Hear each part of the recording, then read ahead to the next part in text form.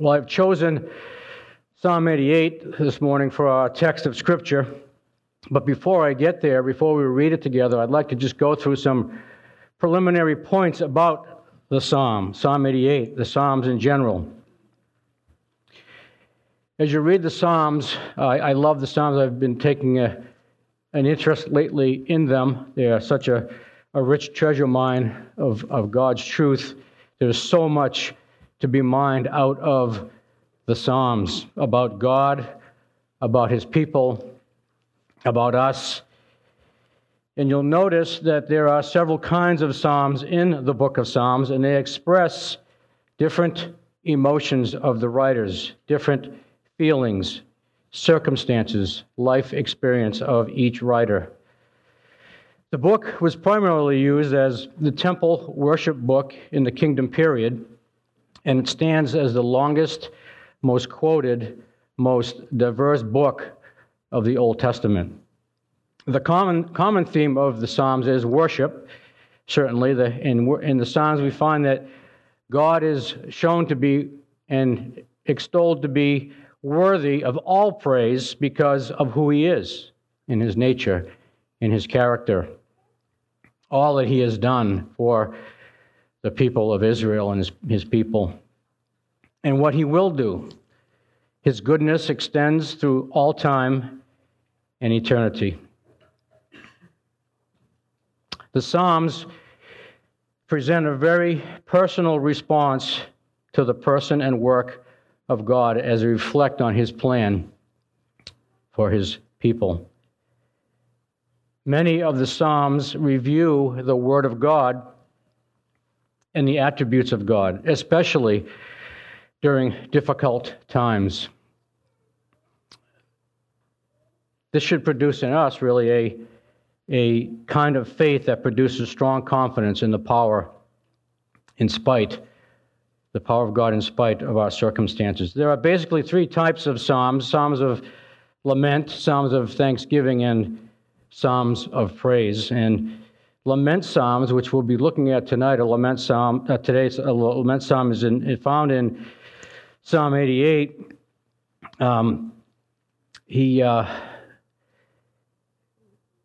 Lament Psalms can be laments of the nation and also of individuals. Individual lament Psalms typically were directly addressed to God. These Psalms request Him to rescue and defend His people or a person, individual. So this morning we're going to take a look into a lament psalm of an individual named Heman, Psalm 88. The heading in my Bible describes this psalm as a song for the choir director, Heman. And according to 1 Chronicles 15:16, Heman was a Levite song leader in Israel. The vast majority of occurrences of the word psalm focuses on praising the Lord. Psalm 88 is what's known as a maskil, a poem set to music which causes consideration or gives insight.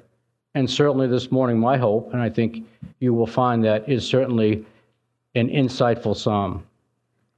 The psalmist is Heman, a Levite appointed under David as one of the leaders of the temple singing.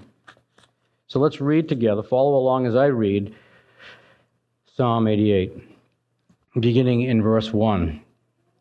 O Lord, the God of my salvation,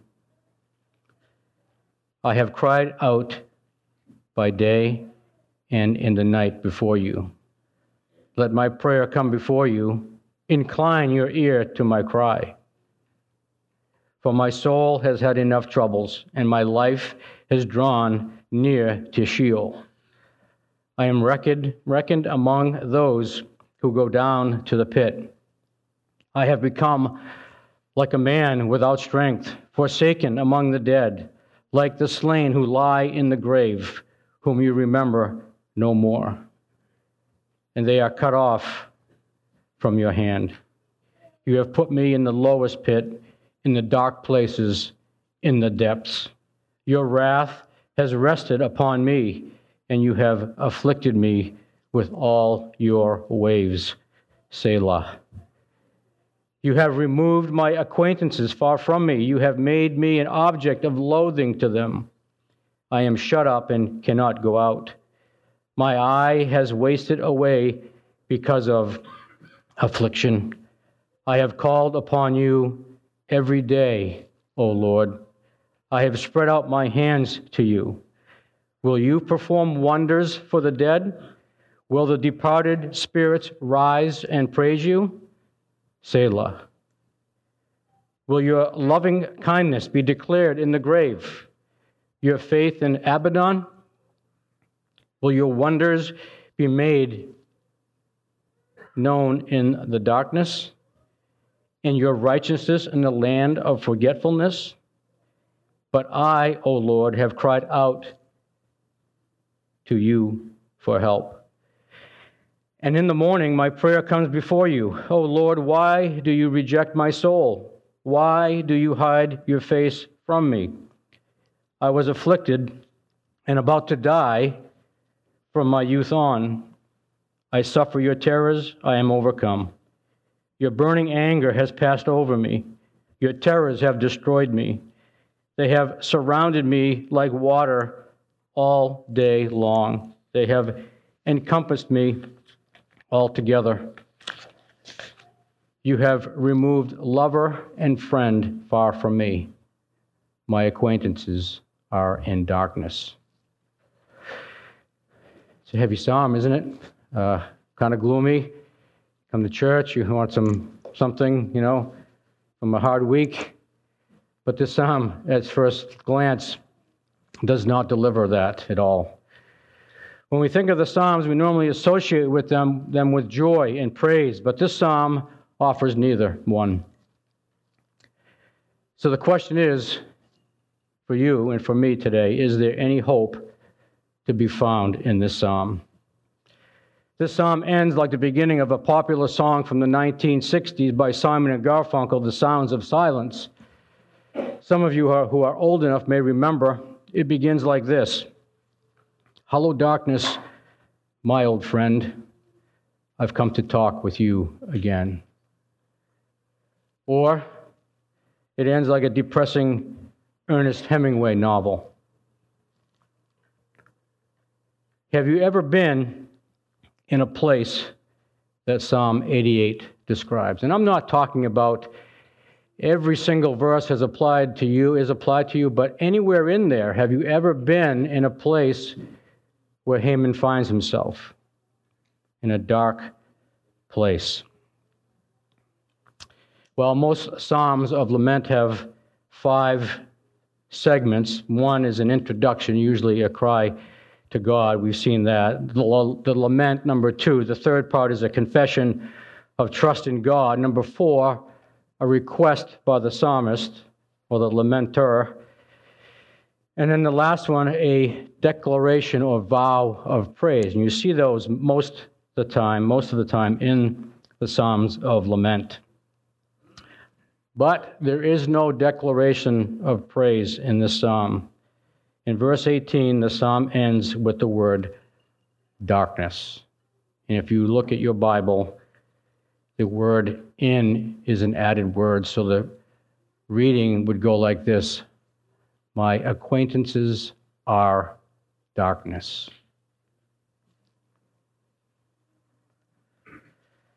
Well, the Puritans call this experience the dark night of the soul.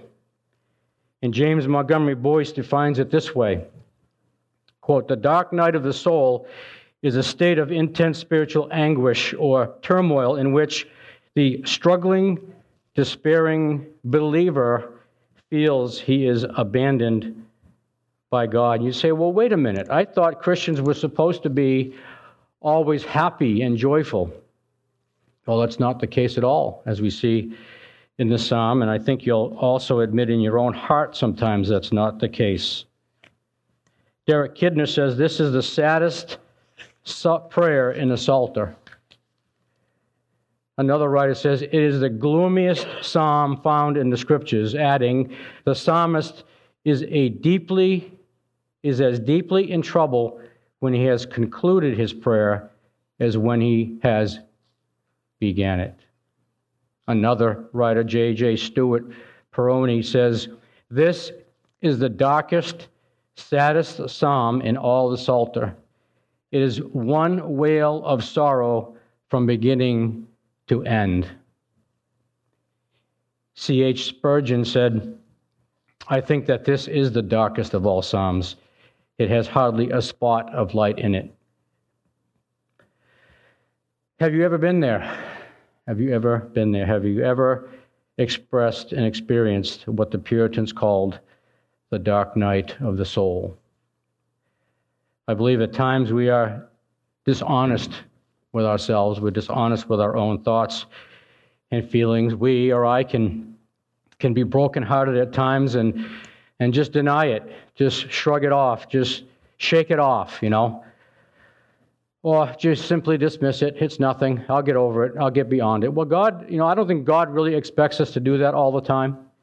I mean, we don't want to be blubbering fools or cry about everything, but I don't think He expects us to always just shake it off, throw it off. You know how it goes. Somebody comes up to you, or you go up to somebody and they say, "Hey, how's it going? How you doing? How things going in your life today?" Things are going good. It's all right. And you know deep down inside, that is so far from the truth. It's an outright lie, really. But we do it. We do it. We hide it. We shake it off. We shrug it off. And we never really face it.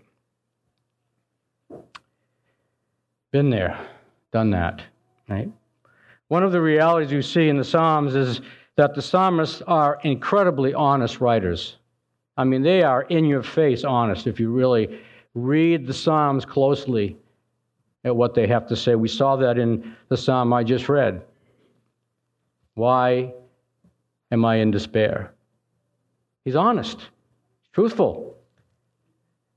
One of my favorite Psalms is Psalm 73. See, the Psalms help us to just take a real look into our heart and the nitty-gritty of life. The psalmists were raw and honest about what was on their heart and on their mind. Psalm 73, verses 1 through 3. Asaph says, "Surely God is good to Israel, to those who are pure in heart." But look what he says right here, next thing. This has been read for thousands of years, right? Asaph is not afraid of that. He's not ashamed of his emotion, of his heart, the reality of what goes on in his mind. He says this, "But as for me, my feet came close to stumbling. My steps had almost slipped." But this is what I like right here. He says, "For I was envious of the arrogant." He was envious. He admitted it. Just raw, honest truth. He was envious as he saw the prosperity of the wicked. Well, as we have seen so far in Psalm 88, Psalm 88 is about a person with intense spiritual, physical, and emotional troubles. And maybe you are here today experiencing some of those same realities in your life. Since the Psalms are for praise and worship of God, it makes one wonder what this is doing in the songbook of God, since it's so dark. Well, it certainly wasn't a mistake. God inspired this psalm and put it in His book. At first glance, you might say, "Well, why read it? It's so depressing. I don't want to read that. I live in a world that's depressing alone as it is. I don't need more." But I think it is a good book to read. I think we should read it often. Again, Charles Haddon Spurgeon answered the question this way from his book, Spurgeon's Verse Expositions of the Bible. And by the way, it's free online. You can look it up. You can buy it on Kindle. You can buy it in hardback, whatever. It's available. I recommend that you read Spurgeon. he says this. Why should we read Psalm 88? He says this, because it may be there is some poor heart here that is very heavy. You cannot tell out of this great crowd how many sorrowing and burdened spirits there may be amongst us. But there may be a dozen or two of persons who are driven almost to despair. My dear friend, if this is your case, I want you to know that somebody else has been just where you are. Remember how the shipwrecked man upon the lonely island all of a sudden came upon the footprints of another human being. So here, on the lone island of despondency, you shall be able to trace the footprints of another who has been there before you. Boy, Spurgeon, he could word it. Sometimes we do need more gloom and doom to drive us to a closer walk with God. But can Haman's despair be used in worship or praise to God? Can your despair be used to worship God and praise Him? Darkness of soul can be worshiped because it can be prayed to God. What do you do with your troubles? Well, the Psalms instruct us what to do with our problems.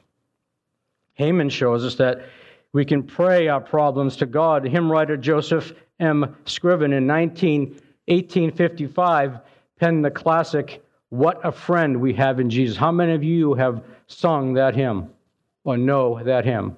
Several. It goes like this. What a friend we have in Jesus. You know it. It's familiar to many of us. All of our sins and griefs to bear. And what a privilege to carry everything to God in prayer. Oh, what peace we often forfeit. Oh, what needless pain we bear. All because we do not carry everything to God in prayer. Well, in Psalm 88, Haman is praying his troubles to God. The psalm is an example of a persevering prayer in the middle of hardship and despair. So really it is a psalm of a prayer of a man who is in deep, deep trouble. This is a psalm of a prayer from a man in need of wisdom and instruction from God. I have to admit, when it comes to prayer, I don't pray enough. I think most people, if you ask them, would say, yeah, I could work on that. I don't think anybody ever says, yeah, man, I pray too much. I'm just tapped out. I've just lost all my energy. I pray so much. Have you ever heard anybody say that? I never have. I go the other way. I have to pray more. I admit that. I think it's probably a struggle for many of us that we don't pray enough. There is improvement in my life for prayer.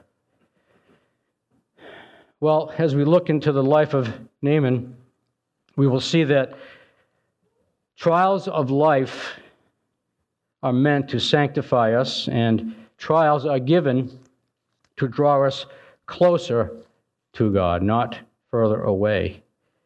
And one of the ways we get closer to God is in our prayer room. James 1:1-5 teaches us that when we fall into trials, we are to pray for wisdom from God, and that God helps those who ask.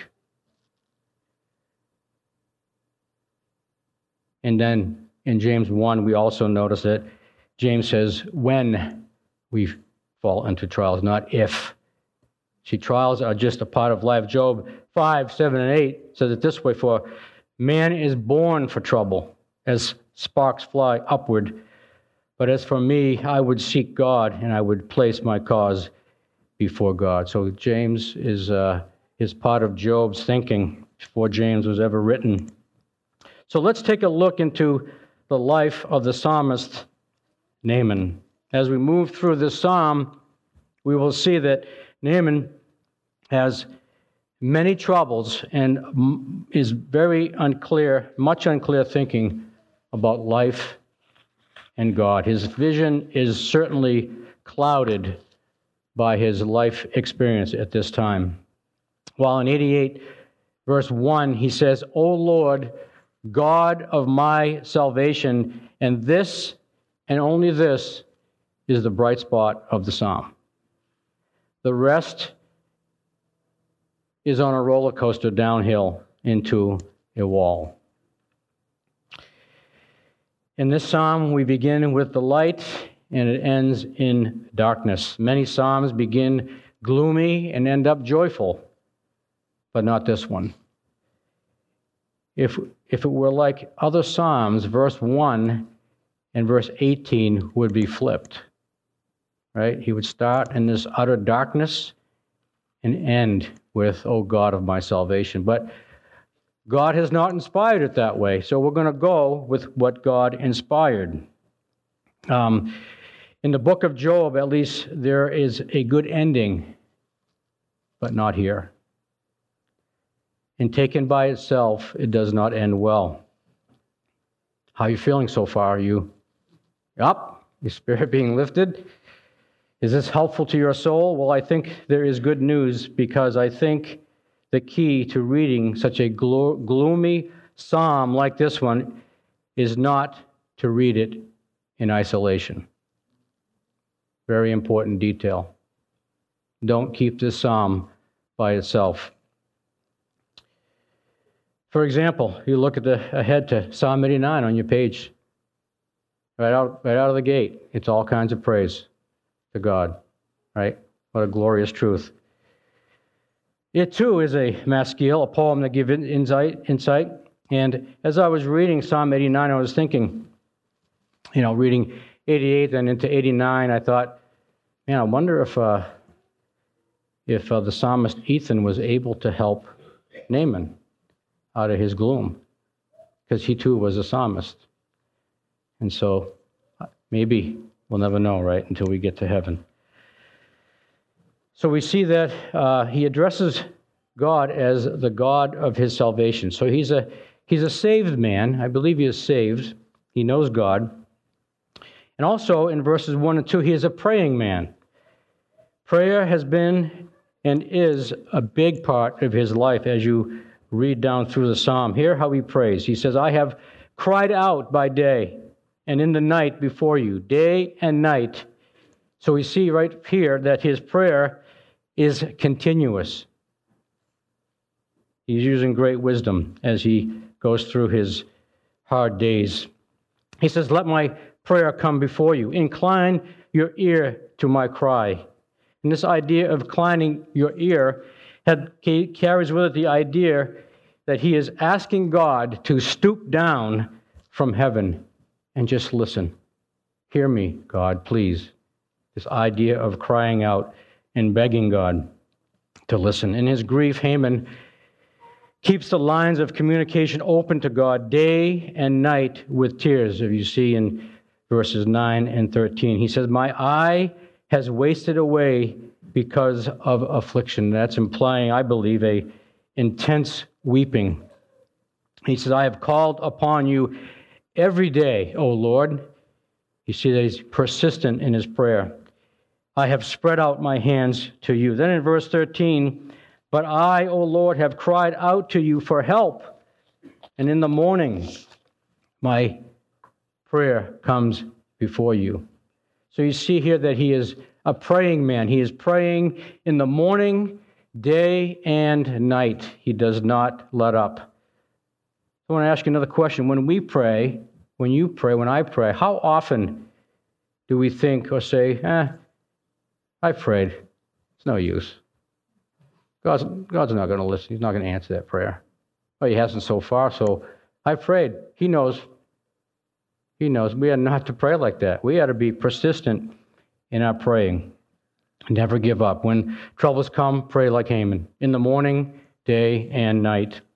Well, as we move down through here, Haman gives a list of reasons for his present suffering in verses 3 through 9. We see there's multiple troubles. For my soul has had enough troubles. He talks about being near to death, 3 and 4. And my life has drawn near Sheol, he says. He feels like a walking dead man. I am reckoned among those who go down to the pit. I have become like a man without strength. He sees himself as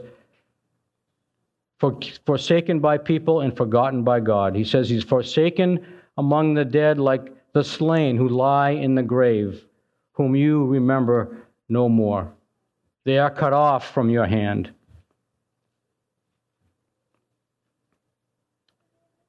So we see in this section that he has multiplied troubles, near to death. He is suffering from physical exhaustion, and he sees himself as forsaken by people and forgotten by God.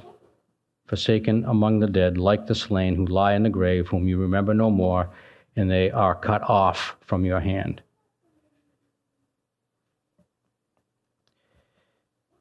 So we see Naaman as a man who is troubled. He has sort of this internal deadness or numbness. He is physically drained from various problems, and he sees himself as forsaken by people, forgotten by God. I think by today's standards, we would label him as depressed. He is certainly depressed. Have you ever felt this way, or any of these ways in your life? Well, as we look out around us, what's happening, it can certainly be easy to sink into a dark night of the soul. We've got COVID, and we've got violence and politics and corruption, and the list just seems to be endless as you turn on the network news. Well, again, quoting from Charles Haddon Spurgeon, he was a man who was greatly used by God, who suffered from depression much of his life. He was a man who suffered this. At one time in his ministry, while he was preaching, some pranksters within the congregation yelled fire during a sermon. Spurgeon preached before several thousand people, and as it was yelled, many people perished as a result of the panic, stampeded to death. Spurgeon had numerous health problems in his life, so he was a man who was afflicted with depression. You read his history, you read his story, you'll see that. And at the end of his life, he was even abandoned by faithful men who thought he thought they were his friends in ministry. If you want to read about that, read the Downgrade Controversy about Charles Spurgeon. It basically killed him. Sad thing. But Spurgeon comments on verse 5. He says this, out of the Treasury of David, a great treasure, a great tool. If you want to look for that online, that also is free. But he says this on verse 5.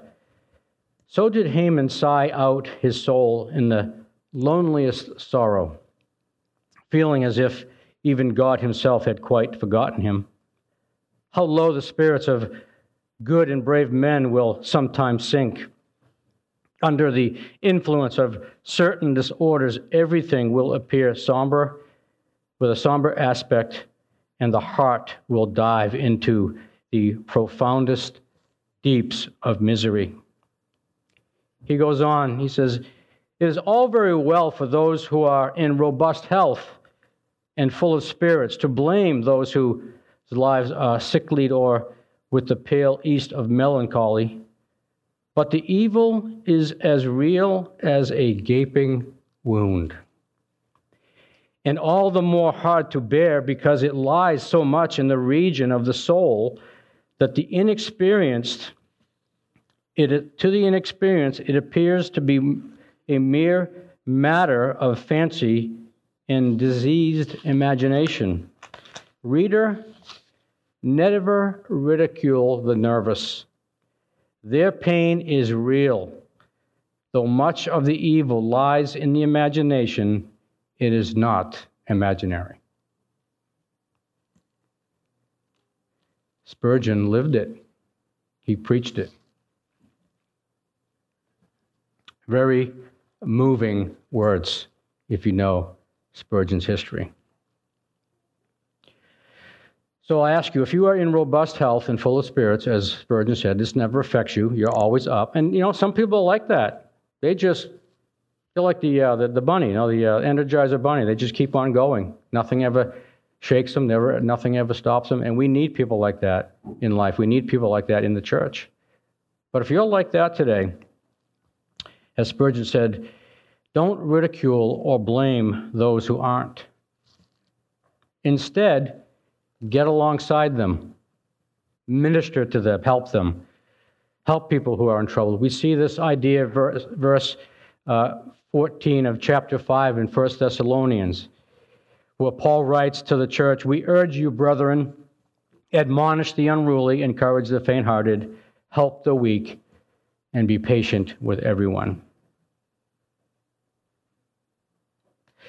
And if you're one of those people who are always up and you're always good, everything's good to go, you're high energy and life is always, the glass is always half full for you, I would just recommend something. If you do go to try to help somebody in a hard day, in a dark moment of the soul, try to stay away from, well, at least it's not, hey, I wrecked my car today, man, I got in an accident, and well, at least you didn't get killed, That's not helpful to most people when you try to counsel and help people. You want to offer some hope. You want to lift them out of the down time. So Haman turns to God in his lament, and the lament turns into accusation. And I believe it's because his thinking is clouded by his misery, as if somehow God is unjust. And we know, Paul asked the question, is there any injustice with God in Romans 9? And we say, there is no injustice with God. Is there? May it never be. So how do you handle your trouble? Do you bring it to God first? And do we have a correct perspective on our troubles? What are we filtering our problems through? If all I do is focus on my problems, then I will only have problems, and they will get worse. Well, let's go further through the psalm here and get a little bit more detail. See, our discouragement should be an avenue to prayer. It should be an avenue to praise as we recognize God's availability and listening ear and instruction out of his word. And in 2 Corinthians 10:36, we are called really to filter our thoughts through all of Scripture. For though we walk in the flesh, we do not war according to the flesh. For our weapons of warfare are not of the flesh, but divinely powerful for the destruction of fortresses. We are destroying speculations and every lofty thing raised up against the knowledge of God, and we are taking every thought captive to the obedience of Christ. Philippians 4:6-9, familiar passage. Paul tells us to be anxious for nothing, but to bring everything to God in prayer, and we are to think on whatever is true. We are to dwell on these things. The one thing that Haman suffered from was anxiety. He was anxious, an anxious man, and needed to filter his thinking. No one speaks to you more than you do during the day. We are continuously talking to ourselves. Continuously. There is something going on in our mind. But the problem is when I listen to myself. That's where the problem happens. We need to preach the gospel to ourselves, as Terry mentioned last week. Martin Lloyd-Jones said, "Have you realized that most of your unhappiness in life is due to the fact that you are listening to yourself instead of talking to yourself?" So how do we get out of this faulty talk that goes through us all the time? Well, we need to realize and understand that hope is found in three areas. The first one is hope is found in God's holy character. All his ways are perfect. All his ways are true. And as we reflect on that truth alone, that should jolt us out of the doldrums. The second place that we can find hope is hope in the gospel of Jesus Christ. The third place is hope in God's provisions. What are these provisions? Well, one is the Word of God. Psalm 19:8 says, "The precepts of the Lord are right, rejoicing the heart. The commandment of the Lord is pure, enlightening the eyes." Number two in this provision list is the Holy Spirit. He strengthens and comforts us. John 14:16 and 17, Jesus says, "I will ask the Father, and he will give you another helper or comforter, that he may be with you forever. That is the Spirit of truth, whom the world cannot receive, because it does not see him or know him, but you know him, because he abides with you and will be with you." What a great hope to know that the Spirit of God lives within us as our comforter. The third one is prayer. Prayer. In John 5:14, 1 John 5:14, 15, John writes that we have confidence before God, and we ask anything according to his will, he will do it, and he hears us. The fourth thing we have in this provision from God is we have the church, the body of Christ, with people who can give solid biblical counsel. So if you are in a dark night of the soul today, know this: there is hope available. There is. So let's continue on in Psalm 88, verse 6. Much of what Naaman believed was, as Spurgeon said, in his own imagination. It just simply, some of his statements just simply were not true. They just simply are not true. And so let's continue on in verse 6. He sees himself as being confined in a dark place. He says, he feels like he's buried alive. "You have put me in the lowest pit, in the dark places, in the depths." In verse 7 and 17, he says, "Your wrath has rested upon me. You have afflicted me with all your waves." Haman uses the imagery of I think, an ocean storm with waves pounding away on him, one after another, to describe one trouble after another, leaving him utterly helpless and drowning. He feels like he's drowning in his problems. Verse 8, he sees himself as being abandoned by friends. "You have removed my acquaintances far from me. You have made me an object of loathing to them. I am shut up and cannot go out." How would you like to feel that? Huh? Abandoned, loathsome. Have you ever felt loathsome?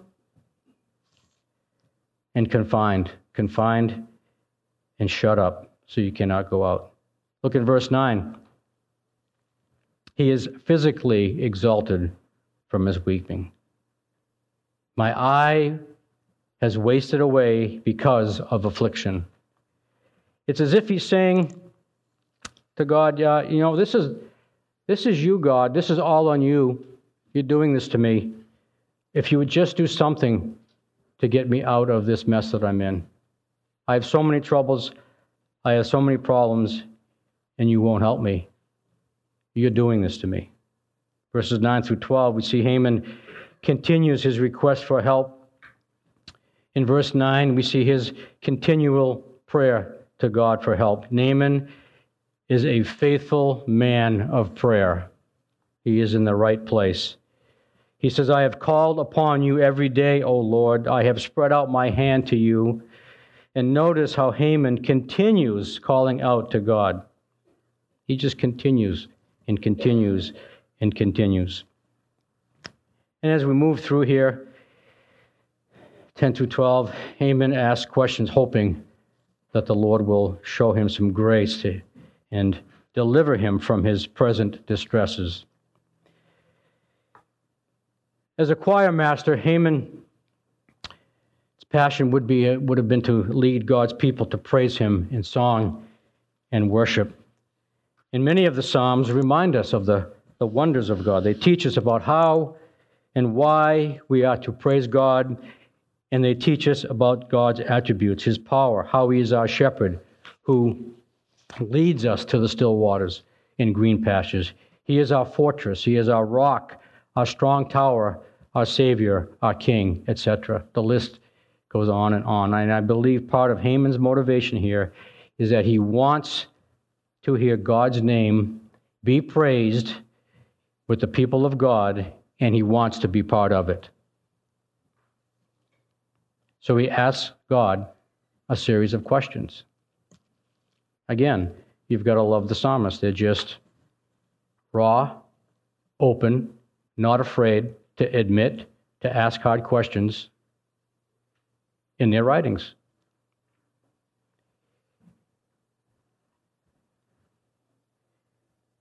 So he asked God a series of questions, and understand this: when you have questions for God, he's not intimidated by that.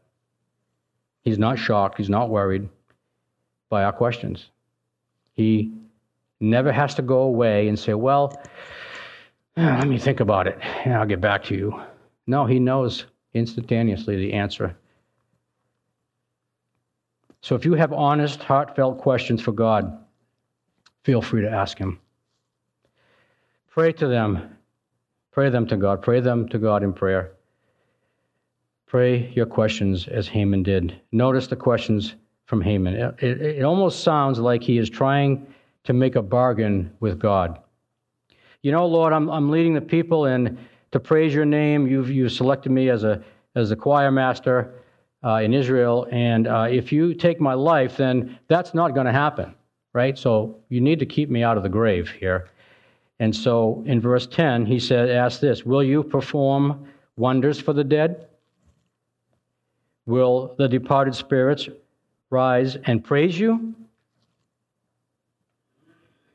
Well, the answer for me, I know because I have extra scripture that he didn't have, but I know that right now they won't, but someday in the resurrection they will, right? Paul tells us in Philippians 2 that at the name of Jesus, every knee will bow in heaven and on earth and under the earth, and that every tongue will confess that Jesus Christ is Lord to the glory of God. And Naaman continues with his questioning of God in verse 11. Will your loving kindness be declared in the grave? Your faithfulness in Abaddon? Will your wonders be made known in the darkness? See, from the perspective of Naaman, death is not a desirable option. He wants to be around. From the psalmist choir master's point of view, he longs to be released from his sorrow so that he can continue to praise God here.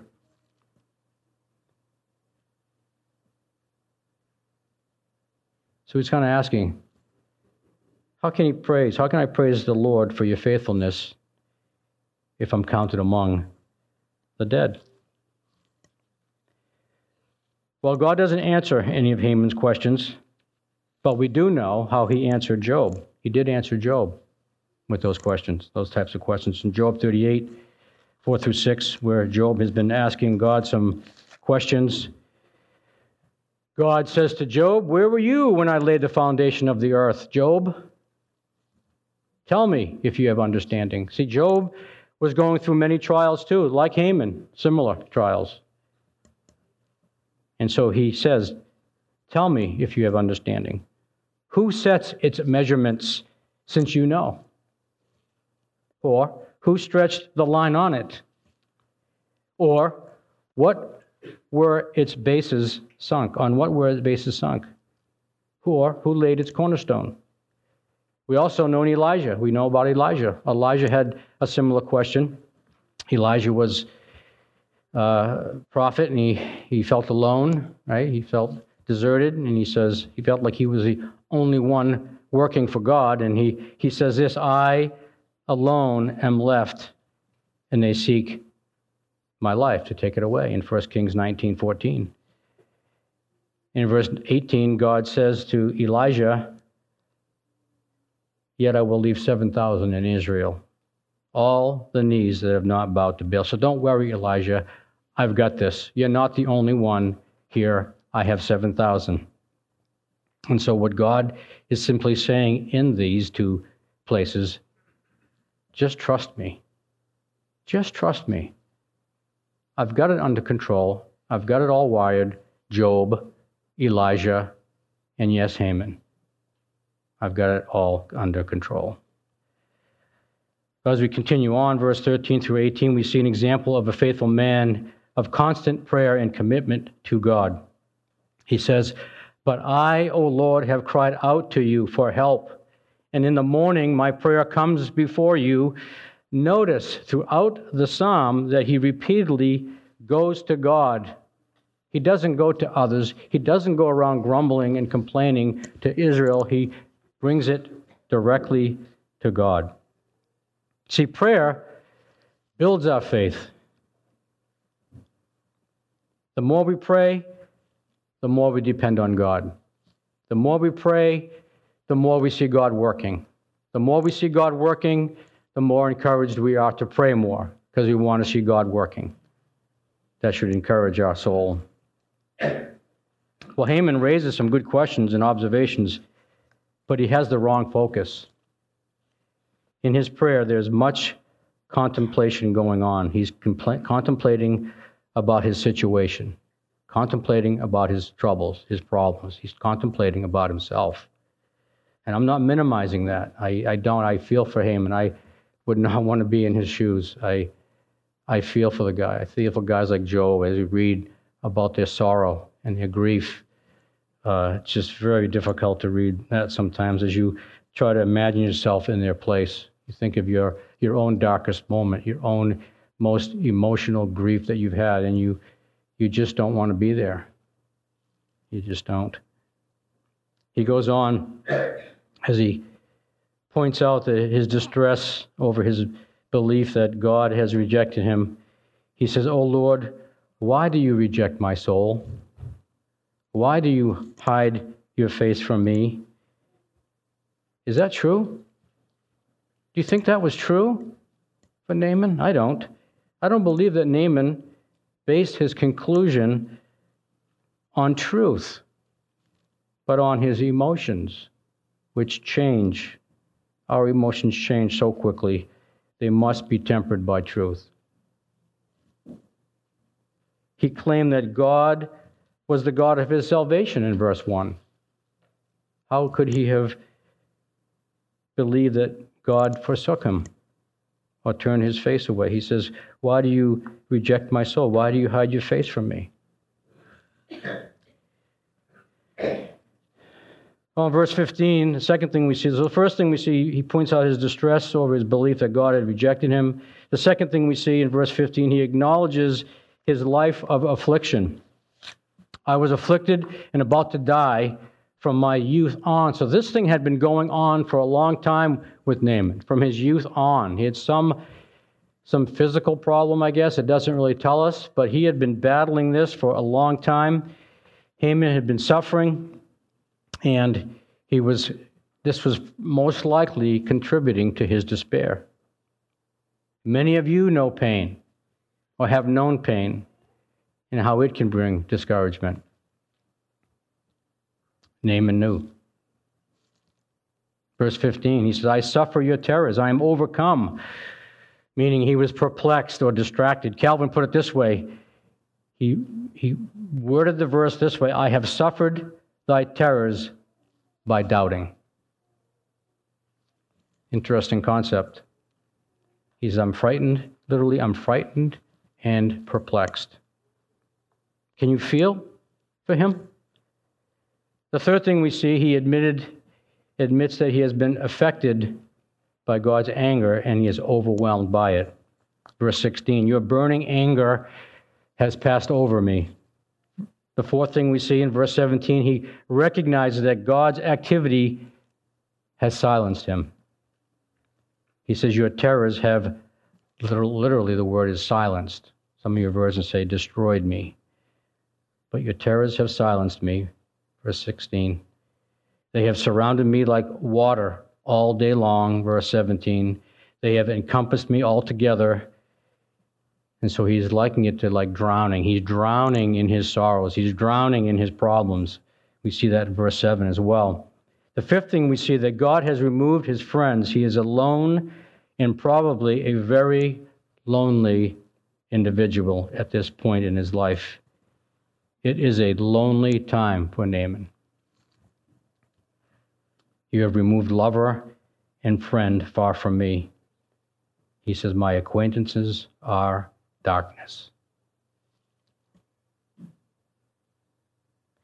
See, in this psalm, God never answers Naaman's questions, but Naaman had the answers. He did. He had the answers. We see Naaman is a man who perseveres in prayer. Naaman had the answers because he had the other psalms. He had Psalm 87, 88, 89, and others that talked about God's goodness. He missed it. How could he miss it? How could I miss it? How do I miss it? I have the full scripture and I miss it. So let's not be too hard on Naaman. He missed it. He's a weak man, but yet he was a strong man. So I just want to go over, as we close our time out. As I read this psalm, I can't help but think, yeah, Naaman went through some serious troubles, but you know what? Jesus experienced all of what Naaman experienced. All of it. First thing we see that Haman experienced agony. Jesus experienced great agony. In Luke 22:44, it says, and being in agony, he was praying very fervently, and his sweat became like drops of blood falling down upon the ground. That's agony. The second parallel or similar thing we see is Haman felt like he was near death. Jesus experienced great agony to the point of death. It says in Matthew 26:38, then he said to them, his disciples, my soul is deeply grieved to the point of death. Remain here and keep watch with me. The third thing we see is Haman was forsaken by friends and felt forsaken by God. As he hung on the cross, Jesus was forsaken by friends and forsaken by the Father, suspended off of the earth, distant from heaven. He was in nowhere land, no man's land, nowhere. Space, forsaken by both. Matthew 27:45-46, now from the 6th hour, darkness fell upon all the land until the 9th hour.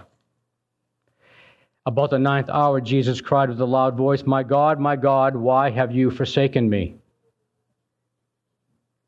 Similar to Haman. The fourth thing we see is Haman experienced darkness of soul. Jesus experienced actual darkness and darkness of soul. Again, Matthew 27:45, now from the 6th hour, darkness fell upon all the land until the 9th hour. Haman was faithful in his darkness. Number 5, Jesus was faithful and obedient in his darkness. So we see in Hebrews 4:15 and 16, I love this verse, especially where we can consider some of these things about our Savior and what he went through in his great suffering and grief.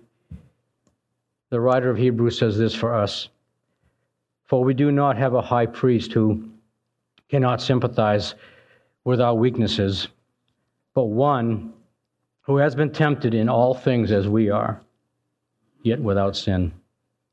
Therefore, let us draw near with confidence to the throne of grace, so that we may receive mercy and find grace to help in time of need. Though Psalm 88 ends in darkness, just look ahead on your page there on Psalm 89, verse 1 and 2. It is a much brighter psalm right from the very beginning. He says, I will sing of the loving kindness of the Lord forever. To all generations I will make known your faithfulness with my mouth. For I have said, loving kindness will be built up forever. In the heavens you will establish your faithfulness. You don't have to turn there, but in Psalm 147, 3 through 6, he says, he heals the brokenhearted. He binds up their wounds. He counts the number of the stars. He gives names to all of them. Great is our Lord and abundant in strength. His understanding is infinite. The Lord supports the afflicted. So one last question for you. Are you afflicted today? Are you experiencing a dark night of the soul? My exhortation to you would be to seek God out. Seek out God. Seek out the provisions that God has given in the church, His Word, His Spirit, people who can counsel you, help you in dark times and offer you hope. Get the help that God has provided for you. Let's pray. Father, we thank you that you are the God of our salvation. You heal the brokenhearted. We thank you that we can sing of your loving kindness forever. You are such a wonderful Savior. We thank you for the writer of Hebrews that tells us we have a high priest who knows all about our problems. We thank you for the Psalm 88 of Naaman, who expressed his great grief and sorrow and came to you time after time after time, faithfully seeking your face. Though his vision was clouded, he wanted relief that can only come from you. So we pray that we would take what we have heard this time, in our time together, and dwell on it, think about it, and apply it to our lives, that when we look at our days around us that are in turmoil and have many problems, we would look to you, the author and finisher of our faith, the author and finisher of it all. We ask you these things in Jesus' name, amen.